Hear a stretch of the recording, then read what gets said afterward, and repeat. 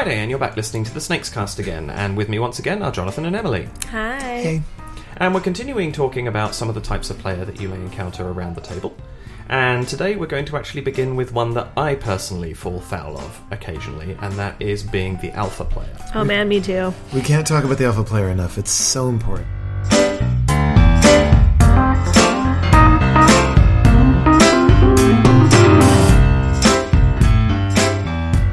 So true. And we touched on this in the player contract episodes that we did 2 weeks ago, but it's something we're going to touch on in a slightly different vein today.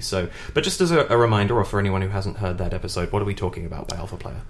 So in a cooperative game where everybody's on the same side, the alpha player is that one person who's really good at games and really wants to make sure that we all win. And the best way to do that is to make sure that not only they, but everyone else makes the correct move. And so they tell everybody what the correct move is. Oh, you need to do this, and you need to do that, and you do that. And if you do this, then we win. Yeah, it's like playing a game where there's one brain and then like 6 pairs of hands.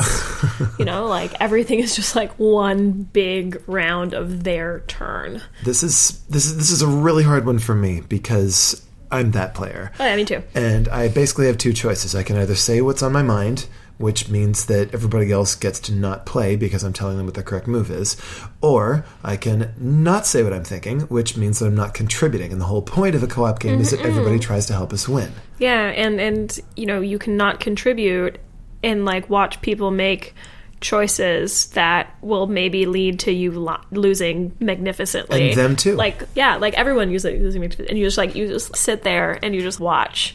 And you just like wait for them to roll those dice and just wait for things to break because you did not offer any input. Yes, you did, because they wouldn't listen. You knew they wouldn't want to listen to you. They wouldn't want to hear it. Okay, so I have a number of solutions to this that work for me. Firstly, I don't play cooperative games that give me access to all the information. Mm-hmm. Because if I have all the information, I'm going to figure out what the right move is, and I'm not going to be able to keep my mouth shut without making myself miserable, which defeats the point of my playing the game in the first place. So, games with hidden information, like Hanabi or The Grizzled. Games where it's in real time, like XCOM or Space Alert, where I don't have time to tell everybody else you just what physically cannot alpha in those games. You can't. You just can't do it. The game is built way around that concept. Or games with a possible hidden traitor, so the other players have reason to treat my advice with skepticism and make up their own minds, even if I make a really solid case for why they should make this particular move. My preferred solution for my alpha gamer tendencies, which is to only play games with other alpha gamers. Because if everyone's an alpha gamer, then no one's an alpha gamer, you know? I tell you what to do, and you say, well, I'll take it under advisement, thank you very much. And then you tell me what to do, and then I say, like, yeah, right, sure, okay. No, you're crazy. That's not going to win. The kind of banter that's created by that can actually be a lot of fun. In our Pandemic Legacy campaign, we had a sort of an alternate version of that solution, which was 2 alphas and 2 non-alphas. So the 2 alphas, me and the other one, would explain why 2 different moves are the correct move to make. And then the other players could make up their own mind as to which one of us was right, or if they wanted to do their own thing. Because both the alphas couldn't be right. And Pandemic Legacy is a difficult game, especially if you've clocked the campaign sort of concept of it, because you want to get it right, so you don't have to open the bad box, or so that you do get to get this particular benefit. That's one I've been particularly guilty of, especially in the last 3 or 4 turns. If we do this exactly right, we're going to win, and if we don't, we've lost. So you have to plan out every single step. It's obviously you can also go with the lower the emotional stakes thing. Remember, it's just a game, but that's so hard to do. Although actually, it's easier in some cases. Like in a game like A Touch of Evil, which is really silly on the face of it. Super silly. It's kind of a dumb game, but it's wonderfully dumb and silly and lighthearted. It's very like A Touch of Evil for me is very like low budget, badly it's community acted theater. Yeah, community theater, or like low budget, badly acted Lifetime fantasy epic, you know? Great. It's just like they're so committed to the idea with such a subpar like aesthetic execution that just like the contrast just makes it very, very... And I have never once felt the need to alpha playing that game. Players can happily do the thing that they think their character would do regardless of whether or not it's going to make them win, because that's what's fun. Another solution, and this is sort of a bit of a crapshoot, is if you find yourself being an alpha player and you have people pointed out to you, maybe put yourself in a position to play board games with somebody that is a worse alpha player than you.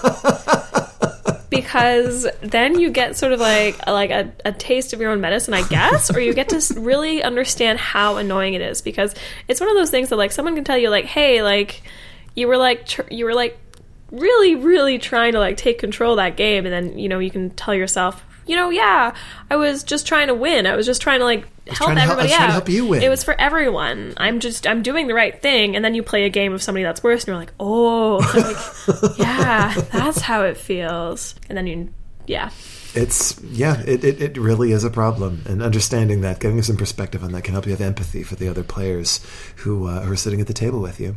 But also, like, if you are going to be pointing out to somebody that they maybe have some alpha player tendencies, it can be really hard, especially in the moment. Like, if you feel that you've been steamrolled and you've had a really bad experience with this game, and you feel like it's just been a waste of your time because you sat there for 2 hours and not really made any decisions. But, telling anybody that they are terrible to play games with, and, like, I hate playing games with you, you're just mean and unpleasant, and I don't like it, that's not likely to get a good result for No, and that anyone. Person's just never going to want to play games with you or anybody else ever again. Yeah, it's drawing people's attention to these things is important. Communication is necessary. Empathy is also necessary. Mm-hmm. And people would be more likely to respond well if you bring their attention to these things gently than if you do so harshly. Speaking of harshly... Oh, there's a segue. Yeah, we've been really good with these past 2 episodes, haven't we? Connecting sort of to those dots there, there are people that just are very, very, very aggressive in their gaming habits. Right, the Vince Lombardi types. Winning isn't everything, it's the only thing. Yeah, and then there's like other things, like people that, tend to use too harsh language, that get so over competitive that they start calling people names, people that, really focus on making one specific player at the table have a bad time, people that are sore losers, people that are bragging winners. Yeah, this is one of the most difficult ones to deal with too, because for so many people, trash talk is part of the fun. Mm-hmm. For so many people, picking on one person is part of the fun. There are certain kinds of games that are designed especially for that. There's an entire genre of card games. Take That card games, of which has a lot of really popular titles in it. And the whole point of it is to pick somebody, to mm-hmm. choose somebody to pick on. That's the game. Yep. So you forget where to draw the line. It varies so widely. It's so hard. From one table to the next. And it's all a question of, is everybody having fun? Mm-hmm. If they are, you're fine. No amount of cruelty or trash talking or any of these things is too much, as long as everyone is enjoying themselves. There's also a level of familiarity that I think is necessary if you're going to be trash talking people, Absolutely. Like, I am much more likely to put up with being teased and taunted and insulted by Coco, whom I would go to the ends of the earth from. But like, if somebody I've never met before comes into my house, sits down at my table, starts playing a board game, calls me an idiot, I'm going to kick them down a flight of stairs. I won't even let them finish their turn. There's a very big difference there, and it's really important for people to realize that. And a lot of people do, as a sort of like social grace that's been ingrained, you take it easy with people you don't know. But if you're someone that has a naturally more competitive and more aggressive personality, that might go out the window the minute you sit down and you start winning, Yeah, there are a couple of ways we can also approach this too, from the point of view of people who do struggle with these sorts of issues. There's the person who tends to really go at the other players, mm-hmm. and there are those who really go at the game. The ones who really go at the game, these are people who need to win. Their sense of self-worth is tied to their performance mm-hmm. in the game. Losing is something that would be an emotional blow for them. They have to demonstrate that they're capable of doing this. They have to win because, well, only losers lose. It says so right in the name. So that's the Vince Lombardi type, the person who needs to win at all costs, or else they feel like they're less of a person. Mm-hmm. They're less worthy of respect. How do you help somebody who's in that position to sort of overcome that? It's hard. I mean, we touched on lowering the stakes of the game, but that's something that you can only really do if everyone's on board. If 3 of us understand that this is just a game, but one person doesn't, there may be hard. some deeper issues there going back a ways. And it might be worth examining, especially if you find yourself being that person. It might be worth examining what it is that brings you joy out of board gaming as a hobby. Is it the time you spend with your friends around a common activity? In which case, you maybe need to examine why you tie up so much worth in the value of the game if that's not what you're there for. If you're there for the social aspect, take some introspection and be like, okay, but like, why I want to be here with my friends, why am I getting so wrapped up in this competition? Just like, if you are there for the game and the people are sort of secondary, then maybe try playing some solitaire games, or maybe like video games are really good for that. Like, obviously not online games, sure. But if you're playing to win and the winning that the people you play with are sort of secondary, then there are solutions to that, both within and outside of the hobby. In my experience, I've also come across another type of person who has emotional issues that can crop up in these cases, and that's the person who simply will not invest the effort to try to win. Because once they start trying, that means there's now something emotionally at stake here. And once they start really putting effort into it, that means they have to win. Yeah, and that's I think is another iteration of the problem of like, I'm here to play with my friends, not to play this board game. If you're just here to hang out with your friends and you don't want to invest in this board game emotionally, then maybe like suggest another activity with your friends. Like, sure. Or again, play games with really, really light and silly themes. I mean, if you're playing like an epic, serious game about the fate of civilizations and empires and stuff, you can feel like there's a lot at stake there. When you're playing something that's about the survival of a group of humans who you really relate to, that can also be very, very intense and very involved. If you're playing something that involves jumping over frogs, or stacking penguins on an ice floe, sure.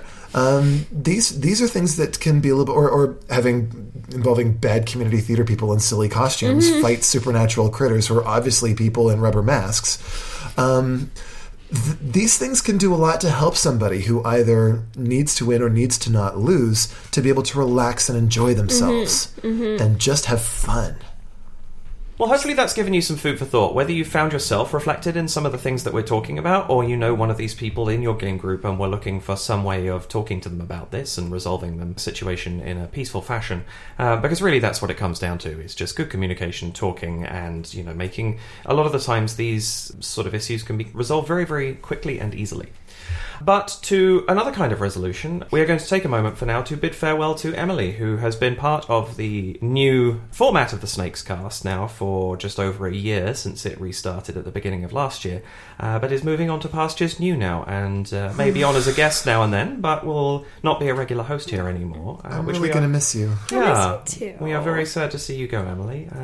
You might be back. I may be back. I don't know. Me and Coco just trade insults. I certainly hope so. I'm going to miss that too. So thank you, Emily, for everything that you've given to the podcast for the last year. It's been wonderful working with you. And we wish you well in your future endeavours. Thanks. And with that, we are going to bid farewell to you for this week as well. Thank you very much for listening, and thank you, Jonathan and Emily, for a very interesting discussion. My pleasure. Hopefully helpful to some of our listeners and interesting to others, or all. And with that, we will see you next week when we are going to talk about curating a game library. Something I don't think we've touched on yet with the SnakesCast, but which is obviously something near and dear to our hearts as employees of Snakes and Lattes. You can get in touch with us at podcast@snakesandlattes.com if you'd like to say hi, if you have any questions about the topics we've been discussing, or for any other reason you may like. The SnakesCast is produced by Dax Audio, and music is provided by Ben Sound. The opinions expressed on the podcast are those of the presenters and guests, and nobody else's. Thank you very much, and we'll see you next week. Bye. See you.